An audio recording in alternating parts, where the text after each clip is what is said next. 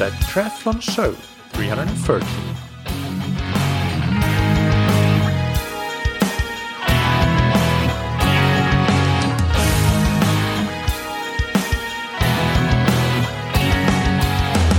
Hey, what's up everybody, and welcome back to another episode of That Triathlon Show, the podcast presented by scientifictriathlon.com. I'm your host Michael, and on today's episode I interview Dr. Stefan van der Zwaard. Stefan's area of expertise spans both exercise science and physiology as well as data science, so he can work at the intersection of those different areas, which is something we'll go into a little bit. But the main thing we'll discuss is one of Stefan's most recent papers, which is definitely on the physiology side of things. It's called Under the Hood, Skeletal Muscle Determinants of Endurance Performance. So we'll go into what these skeletal muscle determinants of endurance performance really are. But before we get into that, big thanks to our sponsors, Roka. Roka produce exceptional quality triathlon wetsuits, tri-suits, swimskins, goggles, performance sunglasses, as well as prescription eyeglasses and sunglasses. If you want to go faster in the water or on the bike, a Roka wetsuit or tri-suit might be for you. Or if you just want to have a more comfortable, functional and stylish pair of eyeglasses, then look to their range of eyewear. Today I want to highlight Roka's Sim shorts, which are neoprene shorts that add buoyancy in the pool. This has several benefits in that it allows you to train the specific body position of swimming in a wetsuit without having to actually bring the wetsuit to the pool. It allows you to learn and understand good body positioning if that's something that you struggle with, and it can help you add more swimming volume, in particular when your legs are tired and sinky from bike and run training.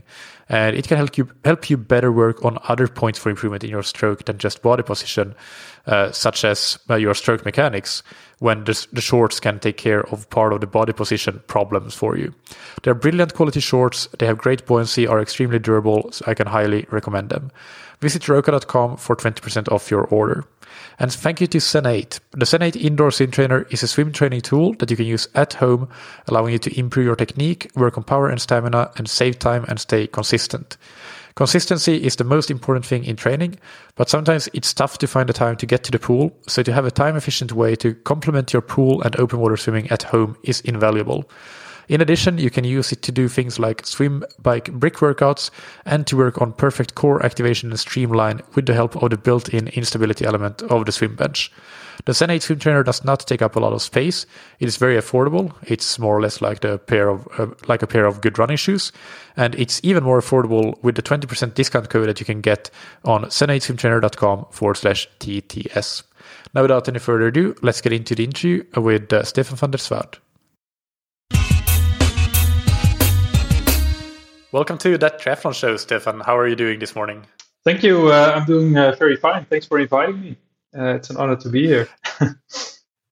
It's a pleasure to have you. Why don't you start by giving the audience an introduction to yourself, who you are, and your background in endurance sports and in science? Yeah, sure. Yeah, so I'm Stefan van der Zwaard. I currently work as an assistant professor at the Free University in Amsterdam. And I'm also working as a data scientist at the Leiden Institute of Advanced Computer Science. Maybe go a little bit back before, like how did you end up there? So first, when I think it was like 16, 17 years old, I was visiting one of the testing sessions of the former Jumbo-Visma speed skating, so the team of Jack Ory. And I saw all this incredible performance, and I was really amazed by this. Like, I want to know how could they achieve such a good performance. So that's why I studied human movement sciences and pursued a PhD in that as well. So I did that also at the Free University, mainly to discover like how can you explain differences in performance by making a whole physiological profile, so measuring a lot of different things, including a lot of skeletal muscle determinants, to figure out what distinguishes a really good endurance athlete and also a really good sprint athlete. But for now, of course, we're mostly focused on the endurance part. But that's what I really dived into. And later on, I got more into the data science part because I figured out that there's so much complexity. There's so many interactions between all these physiological determinants, of course, much more. So that's why I developed myself a little bit into data science. So learning a lot of different analyses. And now I'm currently actually forming a bridge between the two fields and trying to apply data science to learn more about physiology. And how do you do that? Is that in your academic role, or is it consulting with federations or teams, and or what does that look like for you? It's a little bit of both. So academically, for sure, but also, we have contact with a lot of national teams. So, for instance, the Jumbo-Visma cycling, speed skating, but also the elite basketball players, elite volleyball players. And what we do is, we do a lot of analysis with the data they collect. So tracking, monitoring throughout the seasons, and see how, for instance, training characteristics relate to their performance or injury. So there are things that we do. Yeah. Yeah, well, that is fascinating, and I'm sure that we will see lots of interesting work from that in the not too distant future. For today's interview, you have a paper fairly recently published that I read that was very interesting, and that is the main topic for today, which was on the skeletal muscle determinants of endurance performance, where you went through a bunch of, different skeletal muscle determinants of endurance performance and also did a bit of a meta-analysis, so quantifying them. Can we, before we get into that, first, if you can give a brief summary of what we might call the whole body determinants of endurance performance? Yes, of course. Yeah. So I think back in the days was Michael Joyner and Edward Coyle. They made a very nice overview of what is the physiology of champions, and there, of course, the VO2 max. So the maximal oxygen uptake, the lactate threshold, so the first lactate threshold, and the efficiency, gross efficiency or economy, were mentioned as critical whole body determinants. And the lactate threshold combined with the VO2 max kind of explain what VO2 you can obtain during an endurance performance bout. So these three determinants are, I think, the most prominent there. They made a whole schematic out of that. And if you look a little bit more into that, I think Haugen made a good summary of that. What is the upper limits for VO2 max, for instance?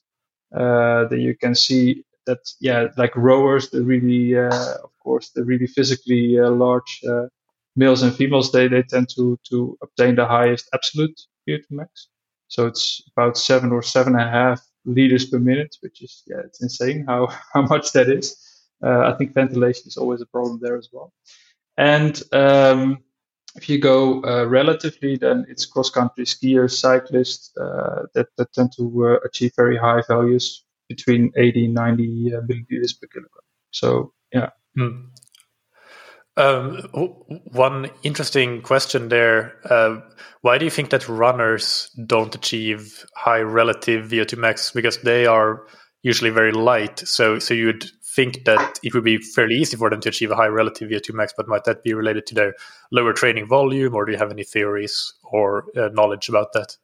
Yeah, it's a very good question. I'm not sure. I think they might as well be in the same ballpark, but maybe it's just not the top upper limits that they achieve. So maybe they're like 70 high or up to 80. So I think if you compare the general field between all these disciplines, then maybe the difference isn't that much, but maybe mostly in the upper exceptions. And maybe I'm not sure. I wouldn't know if this relates to training volume, because I think runners, they make a lot of kilometers every week, so could be related to the distribution. But we may get a little bit more into that later on.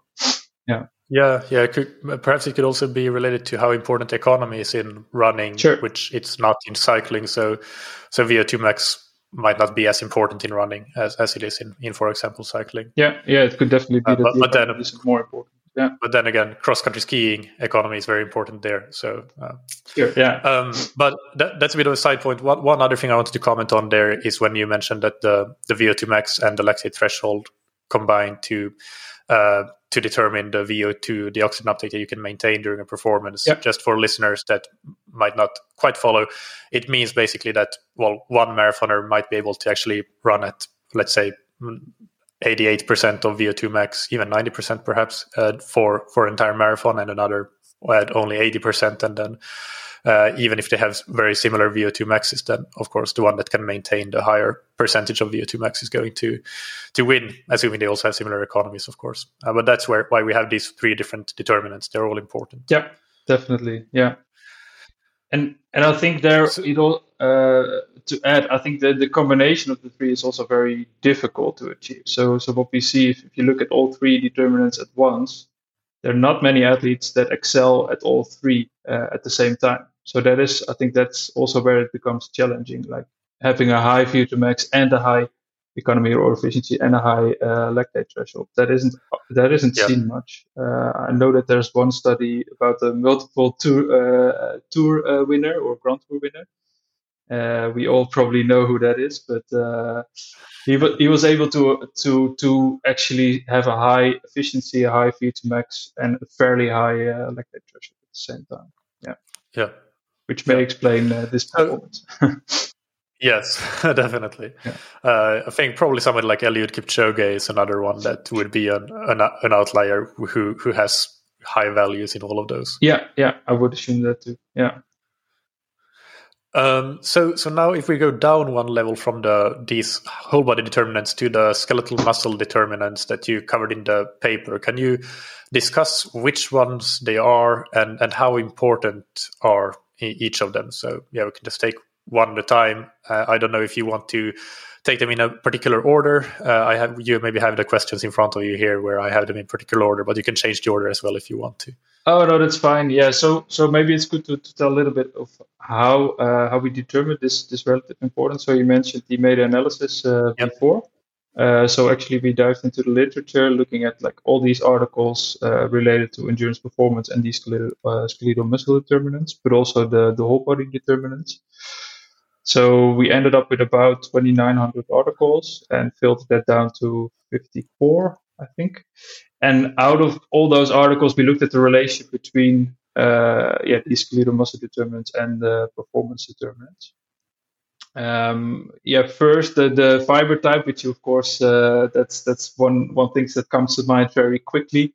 I must say that is of course a very important one. So if we look at the effect sizes that this fiber type has on all these, so on the lactate threshold, VO2 max, and endurance performance, it's all large effects, meaning it's very important to explain differences in performance. If you look at what they achieve, so a typical endurance athlete will have like 70-80% of type 1 fibers in their muscle. Well, mostly it has been reported the vas lateralis muscle. So thinking of that, then you could expect like 70-80%. But we have observed also values much higher, like in the 90s as well. So that also happens.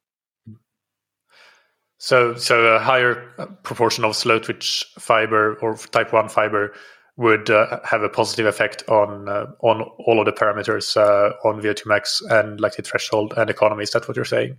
Yeah, they're typically more oxidative, so that helps. And also with respect to efficiency, if you look at the movement velocities for cycling, for instance, also for running, it's if you look at that frequency, then they are also more efficient than type 2 fibers. So there's also a relationship there with efficiency. Yeah. And for listeners that are interested, I recently interviewed Phil Bellinger on muscle fiber typology and some interesting research that he has done. So I'll link to that in the show notes, so you can go and listen to that. The next one is muscle fiber cross-sectional area. Yeah, and that is an interesting one because in theory you would want to have larger fibers because they can produce more power. And if you have this combined with these slow type fibers, type 1 fibers, then of course you can sustain for a long time and produce a lot of power, which theoretically gives you a high steady state, which is of course what you want for the long run. But if you look at the data, then we see actually some negative results or negative relationship that this fiber cross-section area has. So on endurance performance and on the lactate threshold, it's actually impairing these performance determinants. So that is quite interesting. Like how can this be? And yeah, we have an idea why this is. So this is already back in the days. One of my supervisors, he did a lot of animal studies, and what he did is he he looked at the fiber cross-section area of all these animals, so from frogs to humans, mice, rabbits, shrinks as well, and they actually saw that the animals with the larger cross-section area, who were able to produce a lot of power, of course, they had low oxidative capacity. And the ones having very small fibers, they had a really high oxidative capacity. And this was kind of tightly regulated. So if you would draw it, it's kind of an hyperbola. So yeah, it's very strictly regulated. The question now is, if you are an athlete, do you have to deal with this? So yeah, you either go for the oxidative capacity or you go for larger fiber size. And then as an endurance athlete, yeah, maybe you want to focus more on the oxidative capacity instead. But on the other hand, what if you can get a little bit above this curve and maybe still have the same oxidative capacity, but a larger fiber size? And that helps, of course, to produce more steady state power. So I think that is very interesting to see, like, how can this help you, and what athletes are able to achieve this. Yeah, that's interesting. And what do you think in terms of strength training for endurance athletes here?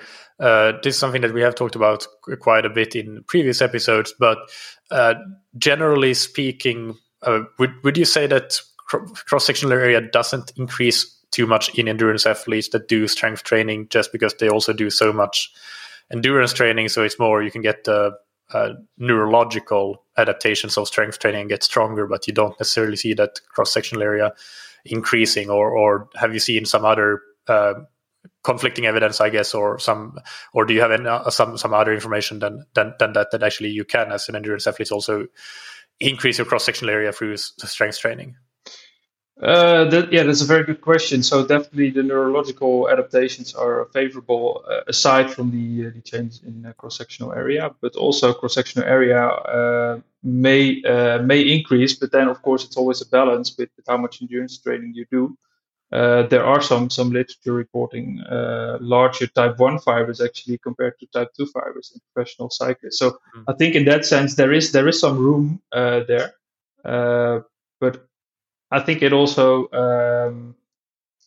depends a little bit on the oxygen supply, and I may add a little bit about that later on, but or I can dive right into it. That depends on what you want. But yeah. Feel free to dive right into it and transition into that. Okay, yeah. So behind this negative effect of the cross-sectional area, you can think of, if you have a very large muscle fiber and the oxygen needs to go in, you have a larger diffusion distance, and that is of course not very helpful if you want to provide all the energy with oxygen. So you can of course look at the other side of the spectrum and say, okay, what if I increase my oxygen supply? And that can be done by having more capillaries, for instance. Then maybe the diffusion distance isn't that much of a problem.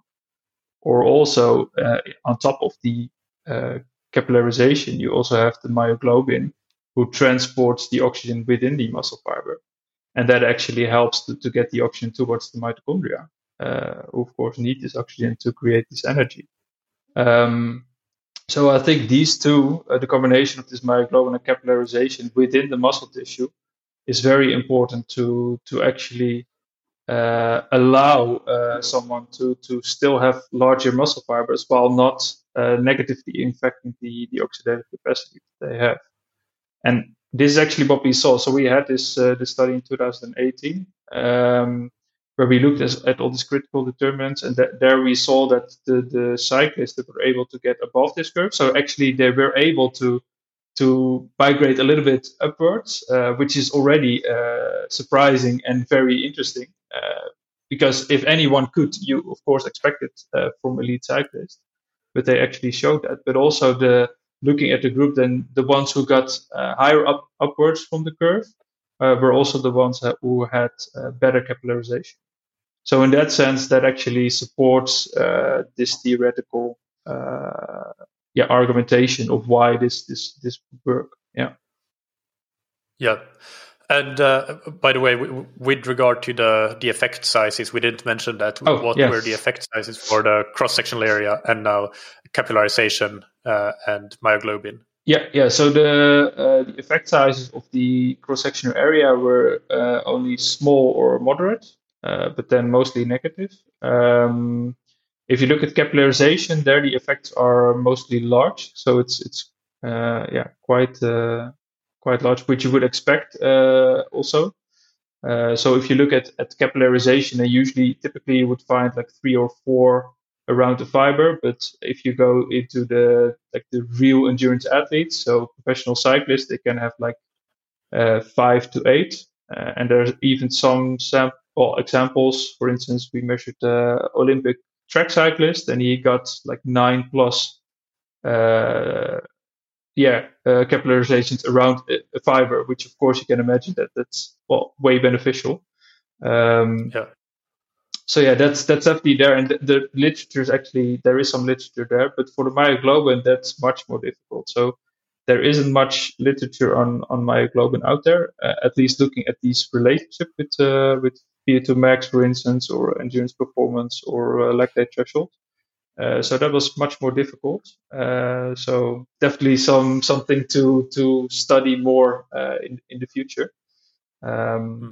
But the effect sizes there were mostly moderate. But I have to say that this is only a couple of studies. So you have to take that into account. Yeah, quite a bit of uncertainty there. Yeah. And then the final two determinants. First, we have mitochondrial oxidative capacity. Yeah. So if you can cover that. Sure. Yeah. So mitochondrial oxidative capacity, there are of course a lot of mitochondrial markers that you can assess. So mostly we assess enzyme activity.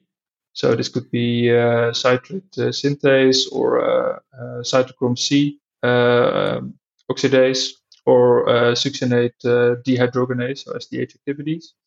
That are the typical markers that are measured there. But you can also, of course, look at the actual respiration within the muscle fiber. And there, it's mostly from permeabilized fibers, which is, it's a little bit different than doing histochemical analysis. But we've done a lot of research with the SDH activity, and there we saw that over a group, so it's really strongly related to VO2 max. So actually, we made a prediction.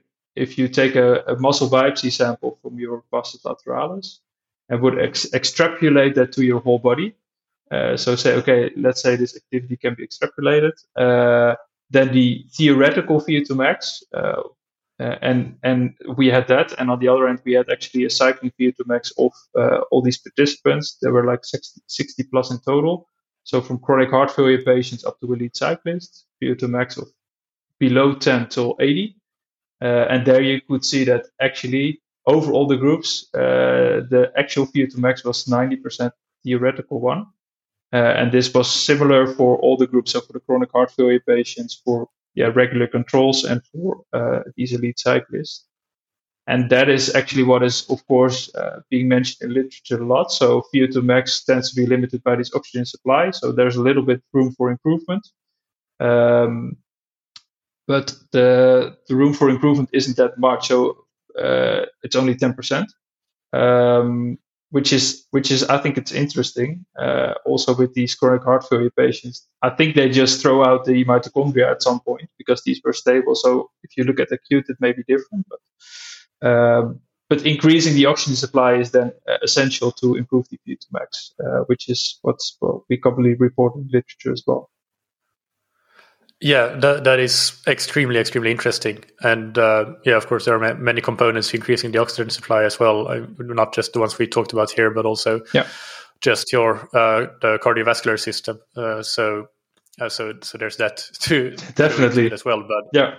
But regardless, it's very interesting to see that you can, first of all, that you could even predict just based on the mitochondrial oxidative capacity, with like get that sort of strong correlation that just shows how important they are. And then finally we have muscle glycogen storage. We also have the physiological cross-sectional area, by the way. I forgot to mention that, but that's physiological cross-sectional area. So this is measured non-invasively using or MRI or 3D ultrasound. So it's actually the cross-sectional area of the entire muscle. So people are born with a different number of muscle fibers. So the idea is that you cannot change that much, or at least that's the consensus today. But also there we see similar observations as we saw for the fiber cross-sectional area. So negative relationship with VO2max, for instance. Yeah. And the glycogen, so typically endurance athletes have more glycogen in their muscles, but also resynthesize this glycogen faster.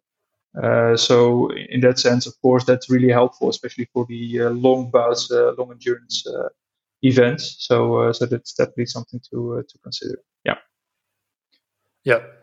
And the effect sizes for muscle glycogen, and also I think we didn't mention the mitochondrial oxidative capacity effect size. What were they?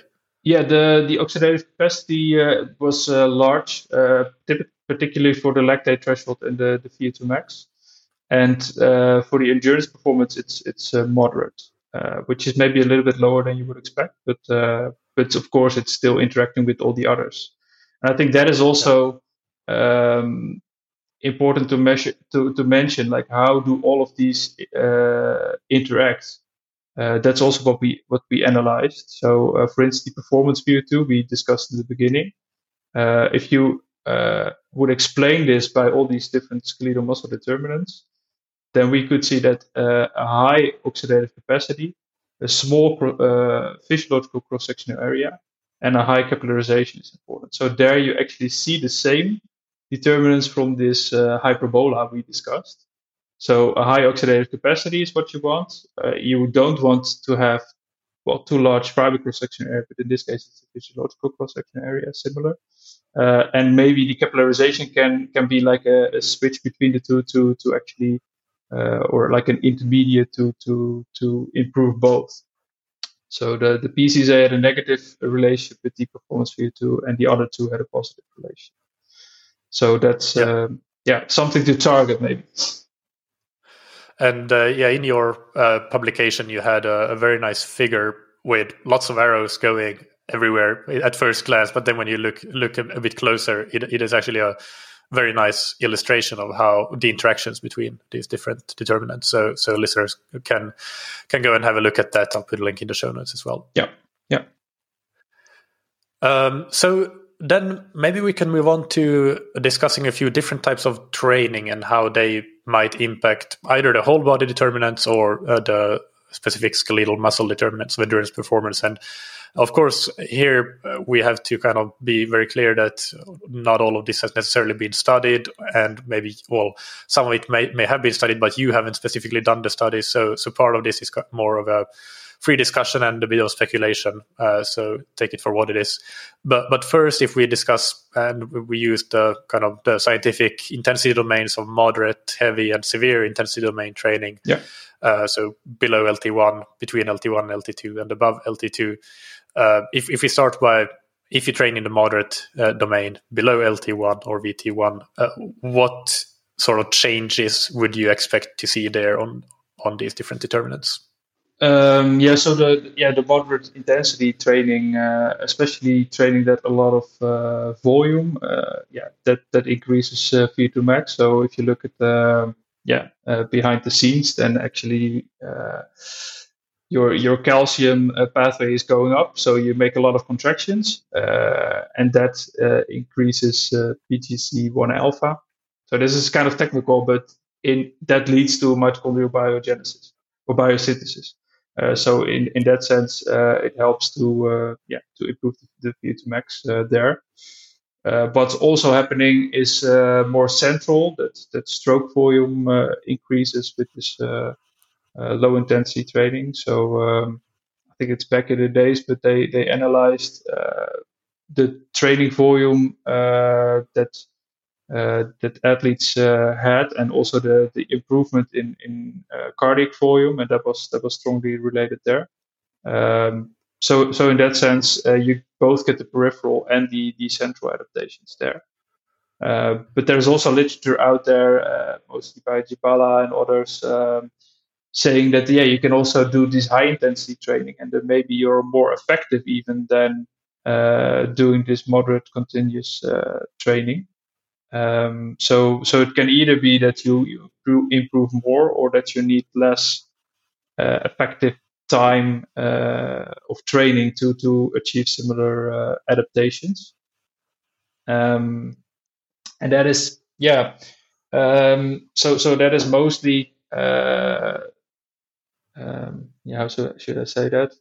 Mostly an improvement in SDH activity also, but also the capillarization. So if you look at capillarization, the precursor of that is VEGF going up. That's what you actually, those things is what you see also with high intensity training. And the oxidative capacity going up, for instance, by this SDH activity, that can be related to AMPK going up. So it's more the energy status of the muscle. So you have a lower energy status, and that stimulates this mitochondrial biosynthesis as well.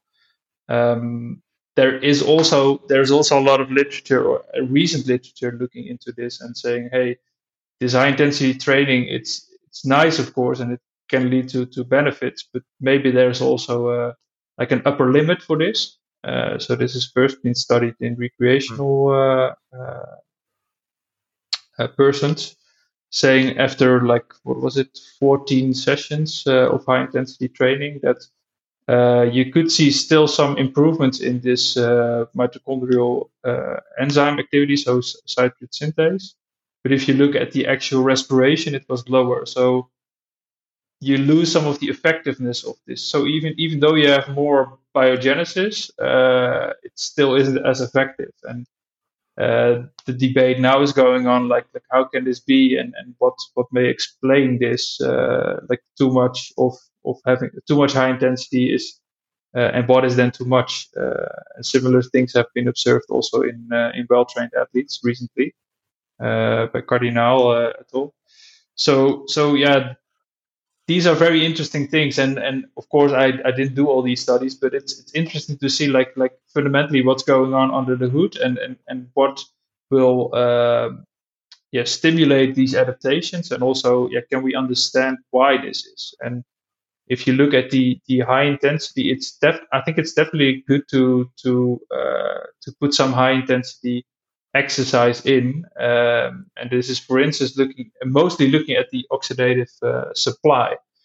So there's a very nice study by Vogt, who actually did 4 groups. 2 groups, they trained very low, so low in intensity, and 2 groups trained high in intensity. So we're talking about above 4 millimole of lactate, blood lactate. And on top of that, they didn't only do these high or moderate intensity exercise, but also added an hypoxic stimulus. So either they trained just low, or they trained at, I think it was like 3,000 meters, something more. And the interesting thing there is that they saw the myoglobin levels, the mRNA of the myoglobin levels, only going up in the high intensity combined with the hypoxia. So you really need a specific stimulus to get that, and all the other groups didn't. While also for the VEGF, which was a precursor for this capillarization, that showed a similar result there. So it's the combination of high intensity exercise, but also with hypoxia. And you can imagine, if you exercise in a hypoxic environment, it's even more difficult to get the oxygen in. So you're making it the exercise-induced hypoxia. You actually make that even more. So it's a very strong stimulus, you must say. But that's at least for the oxygen supply, it seems that is that is definitely something to look into. So some high intensity the exercise there, but keeping in mind that you don't want the negative or the impairment of the mitochondrial oxidative capacity, which maybe So it is a balance, and it's difficult, but I think there the polarized training is, of course, also so exercising like mostly below the first lactate threshold, so about 80%, and then like 15-20% above least 4 millimole, the second lactate threshold. So I think some of the adaptations may be related to this high intensity part, while also the moderate intensity part that may be related to the stroke volume I mentioned before. Of course, we're not sure, but that can be the case. But also the biogenesis of mitochondria that you get from the repetitive movement that you do, especially with the prolonged exercise bouts. Yeah. There's a lot of interesting things there, super interesting things to unpack. Well, the first thing that I have to ask is with that study with the high intensity and hypoxia at altitude being the one that led to myoglobin improvements. Yeah. Since that is a local adaptation at the muscle level, could you achieve something similar with blood flow restricted training? I mean, this is speculation, of course, because I don't think something like that has been studied. But what do you think? Yeah, I haven't seen such studies out there yet as well. But yeah, of course, you can imagine that instead of reducing the oxygen in the air, you're kind of occluding the blood flow and inducing a similar environment. So in that sense, you could expect also the oxygen pressure in the muscle to go down. But of course, there's also a lot of other things going on. So of course, your waste products, so to say, as the blood flow is stopped, you're not removing them. So it may actually be a more strenuous stimulus in that sense. I'm not sure, but it's definitely worth taking a look at. Yeah. And the other thing I wanted to ask there is when you talked about how past a certain amount of high intensity training, you start to see these kind of impairments in the mitochondrial respiratory capacity. I remember seeing that study in recreational athletes that you mentioned, but did you say there that they've now done a study as well in elite athletes or well-trained? And well-trained, yeah. I think it was 60 plus VO2 max that they studied that in. I think that was by Cardinal. I can reference the paper for you to the show notes. I think it's a Swedish group from out of Karolinska Institute that's super interesting. So I'll definitely want to go and have a look at that. But I don't think it's something that a lot of people has seen or heard of. So it's good that you mentioned that, and the potential cost of past a certain amount of high intensity training, you actually you start to see potential impairments even, or at least not improvements. Yeah. And then what was and then you mentioned the sort of the low intensity and the high intensity. What about training in the heavy domain between the first and second threshold? How would that potentially influence these different determinants? Yeah, so then you're talking mostly about threshold training. And then, of course, so everything leads to improvement when you start as an untrained person. But the thing is, of course, what is more effective in a sense? And so the polarized training I was just referring to. So not doing so much in this domain compared to doing a lot of threshold training. It gives better adaptation, so better improvement in. This is mostly done on whole body determinants or endurance performance. So not so much in skeletal muscle determinants. There's not much out there yet. But threshold training there was recently a meta-analysis showing that it has a moderate effect size of being less favorable compared to this polarized training. So in that sense, Michael Rosenblatt, he was actually a guest on the podcast. Exactly. Before. Yeah. That's his work, indeed. Yeah. So, but he only included 4 studies, so that means that also there's not much literature yet. There is more literature coming up, or at least coming out, of course, these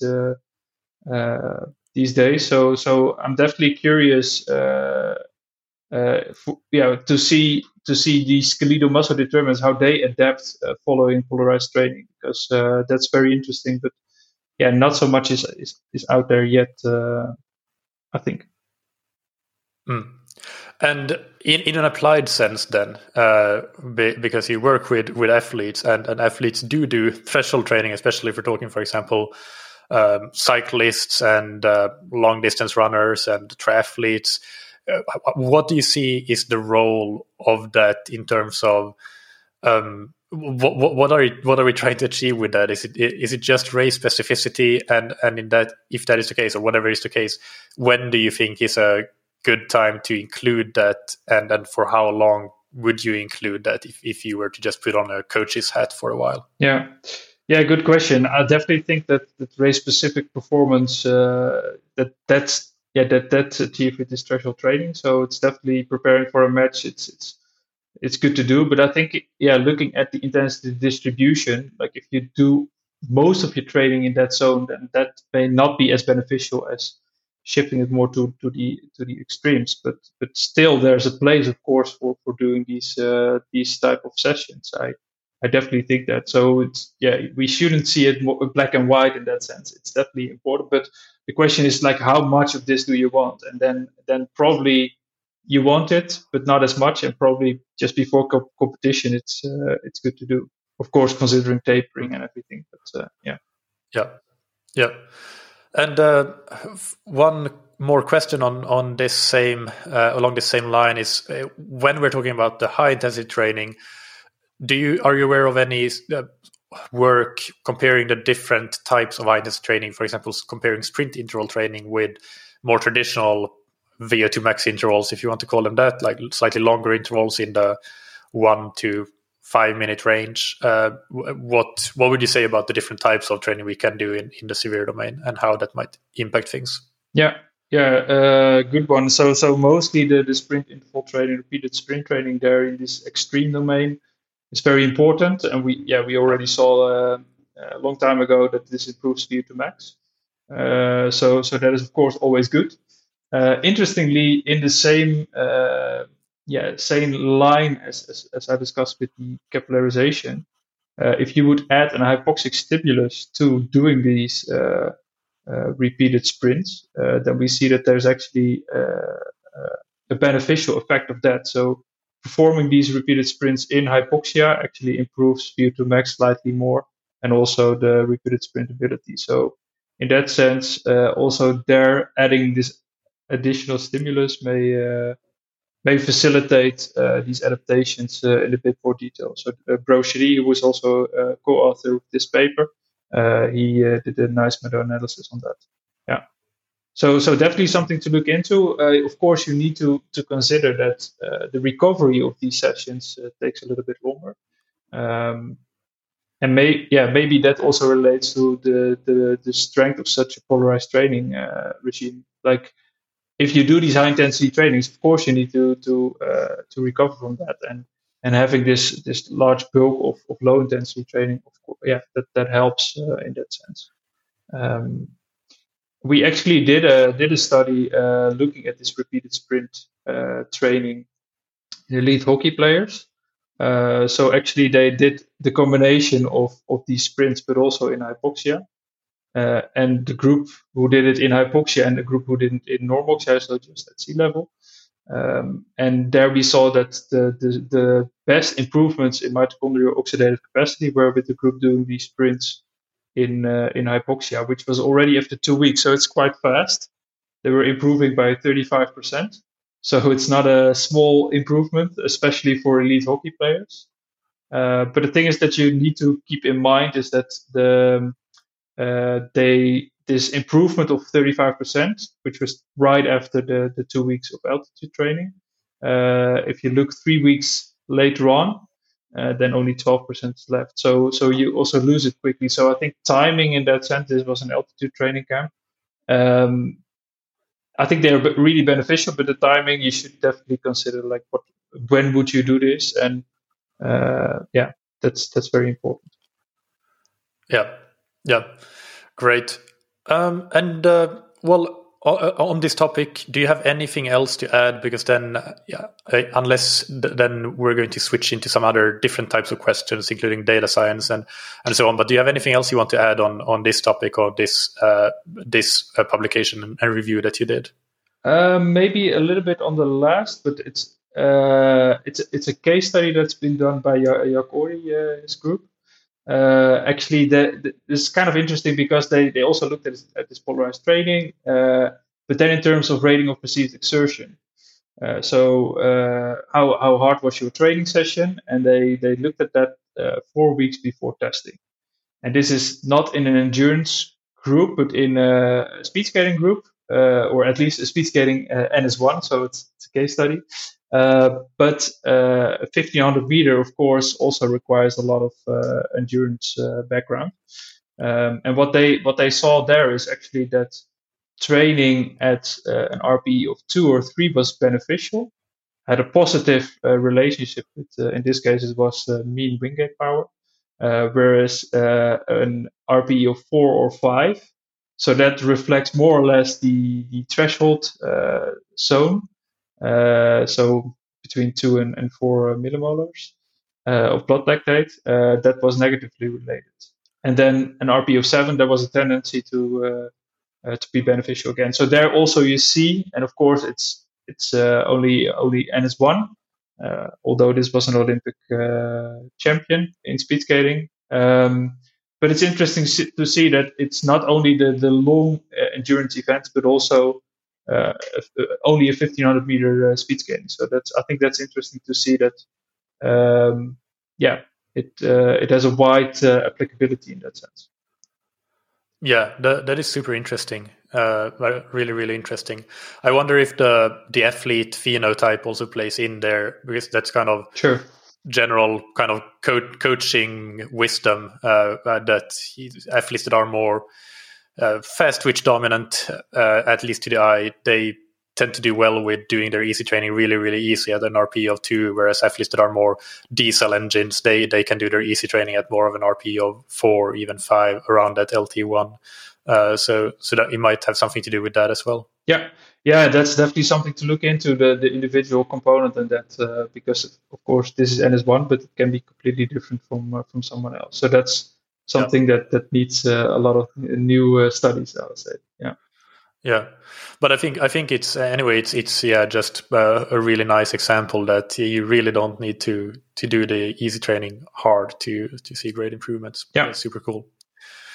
So let's discuss your work in the field of data science a little bit. So can you just explain a little bit more about the different projects that you might have going on, and also generally, what do you think the current state of data science in endurance sports is at the moment? Yeah, sure. What we typically look at is historic data of training. For instance, the example I just mentioned, that is actually logging the training sessions very meticulously and then seeing how that relates to performance in this sense, or testing. And that's what we do a lot. So we actually work together, collaborated with the volleyball federation in the Netherlands, and with the male team there. So we actually had a whole entire international season looking at all the training sessions they did, and actually they measured their jumping heights and also number of jumps with a small accelerometer. So you could actually see all the impact of this. And comparing that to injury. So when in what loading is too much in order to get overload injuries. So we made a model out of that. So on the one hand, you have all these predictors looking at all these different types of training. Like does it matter how high you jump, or does it matter how often you do strength training, or how long your training sessions are, or how much you vary them. All these different things you can, so that's called feature engineering in data science. I think that's a very important aspect of data science, because you're really capturing the data in all these different aspects, and then you're trying to use that as predictors to model the injury as a target. We saw that there's definitely some good results there, and also the jumping is very important in this group, which of course makes sense, but we're really providing thresholds also for the coach. So for instance, there was one, and this is personalized analysis. So we're looking at an NS1 basis. So we have one player who has, 150 days of training and also days of injury monitoring. And there you can actually model for this specific person, what do you find? And Actually, there was one guy who did a lot of strength training, and they already know that okay, when he does some training with his back, there is a limit. If you go above it, then he's out for a little bit. But they never know like what is this threshold, and the machine learning that we applied actually said, oh, this is this amount of kilograms. Of course, there's some uncertainty there, but they said, hey, this is really what we recognize, and also this providing this value gives us a lot of value to steer the training afterwards. So that is an example of what we do, and we do similar analyses in basketball, for instance, but also in cycling and speed skating. There's a lot of things going on there, especially with all the power meters. That it's so easy to collect this data, but then of course, how do you get the value out of that? That's where it becomes important, and combining data sources, so not only power but also heart rate, internal, external training load. How does that relate to performance? I think that is a lot of things that we're doing at the moment. Yeah. And ask. in cycling or speed skating, the endurance sports mentioned here, do you already have any examples of where you have found something that is really valuable and actionable and useful? Do you have any examples of that, or is it work in progress still? There is some work in progress. There is also in cyclists we did, and I wanted to mention that. So this is a good bridge in that sense. We also did some unsupervised machine learning, and that is a little bit different, but it's clustering. So actually, you're providing a data set and say, okay, look at all the relationships that are in the data set to form people who are very similar in a sense.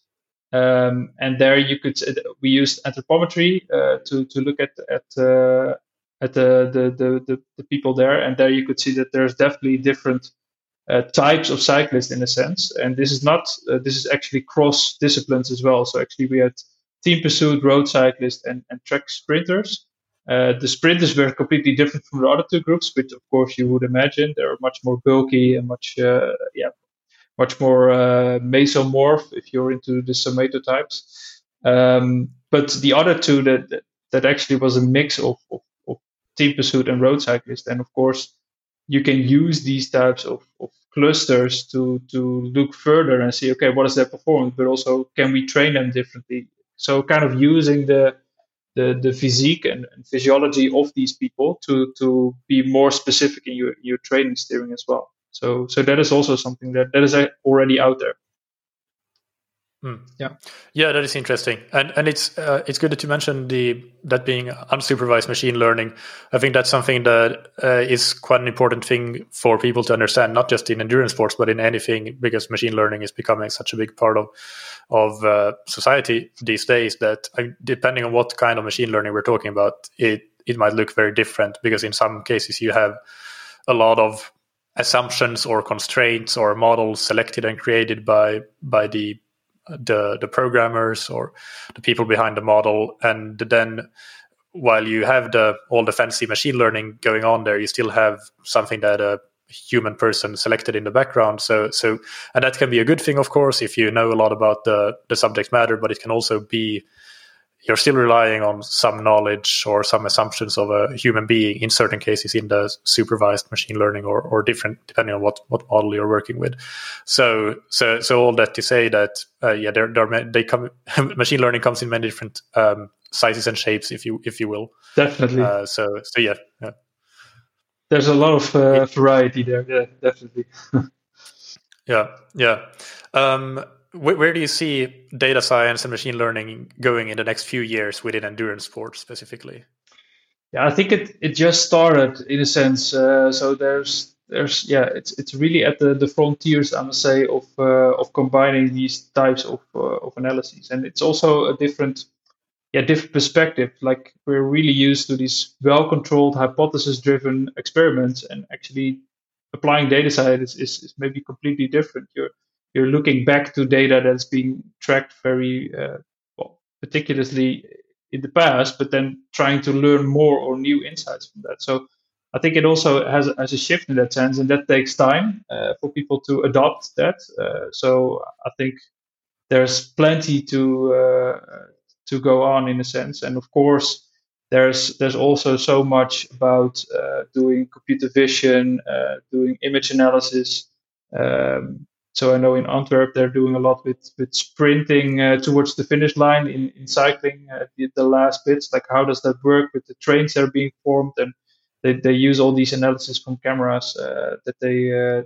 So that is something completely different. How you can also apply data science. So I think there's so many ways, so many application that you can actually do. So I think there's much more to come in a sense. But the important thing there is that you want to have people who know the domain, know what problems are there out there, and people who know a lot of data science, and definitely work in teams in that sense to solve questions with new tools.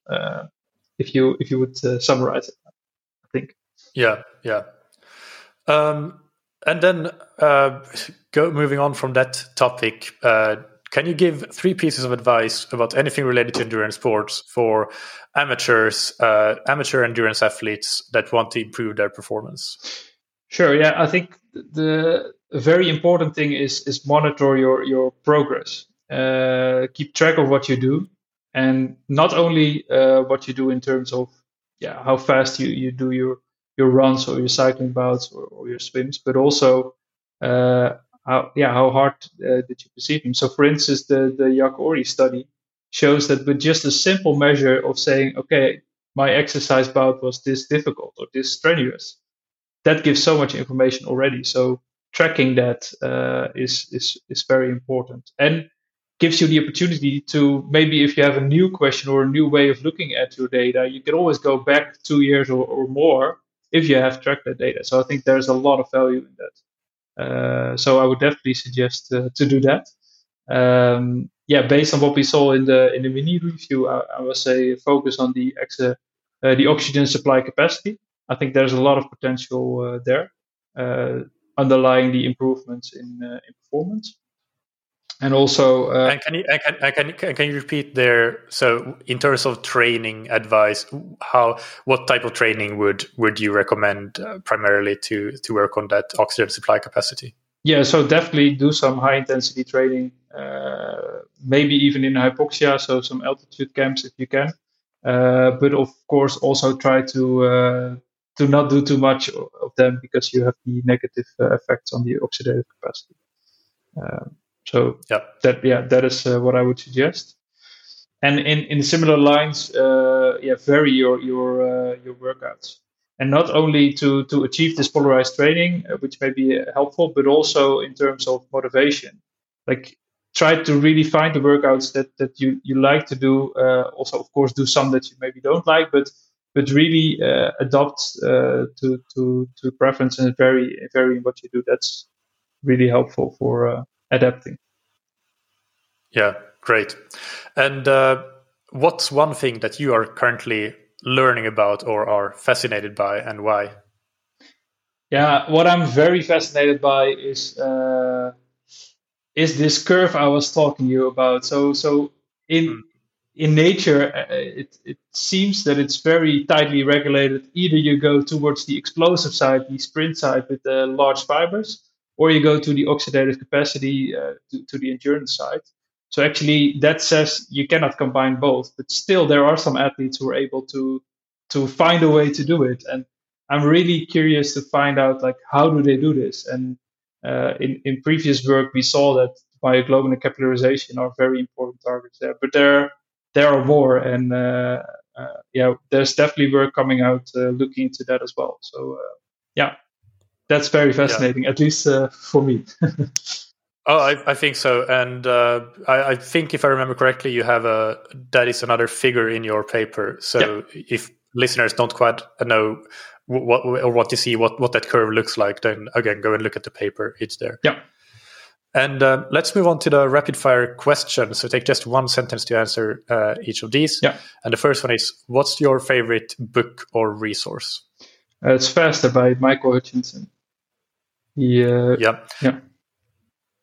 Good cycling related book there. Yeah. And what's an important habit that you've benefited from athletically, professionally, or personally? Yeah, really tracking my my trainings and also well-beings at the same time. And always I can go back to that and learn more about personal events or things that I did. So that's definitely something, a habit that I still do every day with only 2 minutes of work. So yeah. Great. And finally, who's somebody you look up to or that has inspired you? Yeah, that's definitely Jaak Ory. Seeing how he approaches science and also putting it into practice, and really being keen on a proper data collection. That's something that I really admire and also try to implement in my own field of work. Excellent. And finally, where can listeners follow you and your work? You can find me on Twitter. So Stefan VD Swart. There you can find me. Also, I'm on ResearchGate, and I also have my own website, stefanderswaard.com, which you can visit. So either one of those, or just contact me via email. That's also good. Yeah. For the science geeks out there, you have a pretty cool tool on your website. I found which aggregates all of the sports science papers from the recent week. So that's one to have a play around with. Thanks. Yeah. Okay. Well, thank you so much, Stefan. It's been a really nice chat with you. I learned a lot, and I'm sure the listeners have as well. So thank you for taking the time. Thank you very much. It was a pleasure. I hope you enjoyed that interview with Dr. van der Zwaard. As usual, you can find the show notes on scientifictriathlon.com, where we'll link to all of Stefan's profiles and website, as well as his paper, Under the Hood, Skeletal Muscle Determinants of Endurance Performance. This one is available as full text, open access, so everybody can have a look at it and read it in full if you want to. In addition, remember that on the scientifictriathlon.com, you can go to the podcast page and you can check the different tabs in the episode archives. And, for example, filter for science and physiology episodes like this one. And then you can find similar episodes that you might be interested in listening to if you haven't listened to all of the episodes on the podcast. We're up to quite a few now. So that might be something that I just want to mention every once in a while so that you're aware that you can find previous episodes that you might be interested in that way on the website. I also want to remind you we do have a few slots available still on the training camp in Mallorca in 2022. It will be at the end of March to early April. You can find all the details on the website, or you can just email me. What I think is really unique about our camp is that the success criteria for us is not just that you will leave the camp a fitter athlete, but that you will leave the camp a much smarter and much more educated athlete, as we will make sure that we talk with everybody in detail and help you with your specific training questions. We will have workshops and seminars and the like, so you will really learn a lot through that week together with all of us scientific triathlon coaches and other coaches as well. So that will be a really, really good week of training and learning. I hope to see you there on Mallorca in 2022. Check it out on scientifictriathlon.com. Next Monday, we have an episode on if and how you should take a season break. We will feature coaches Philip Sipe, Helle Fredriksen, and Emma Carney. So that will be another one where I interview several coaches to get differences in opinions and nuances of opinions. So I hope that you will enjoy that. Finally, big thanks to our sponsors, Roka, that you can find on roka.com. Check out their wetsuits, tri-suits, swimskins, goggles, high-performance eyewear, and prescription glasses and sunglasses, and get 20% off your order with a promo code that you can get on roka.com/TTS. And thank you to Zen8. Use the Zen8 swim trainer to improve your technique, power, and stamina, and increase your swim stimulus frequency even when you can't go to the pool or open water. Get 20% off the Zen8 swim trainer with a promo code that you can get on zen8swimtrainer.com/TTS. Thank you, as always, for listening. Keep training smart and keep loving triathlon.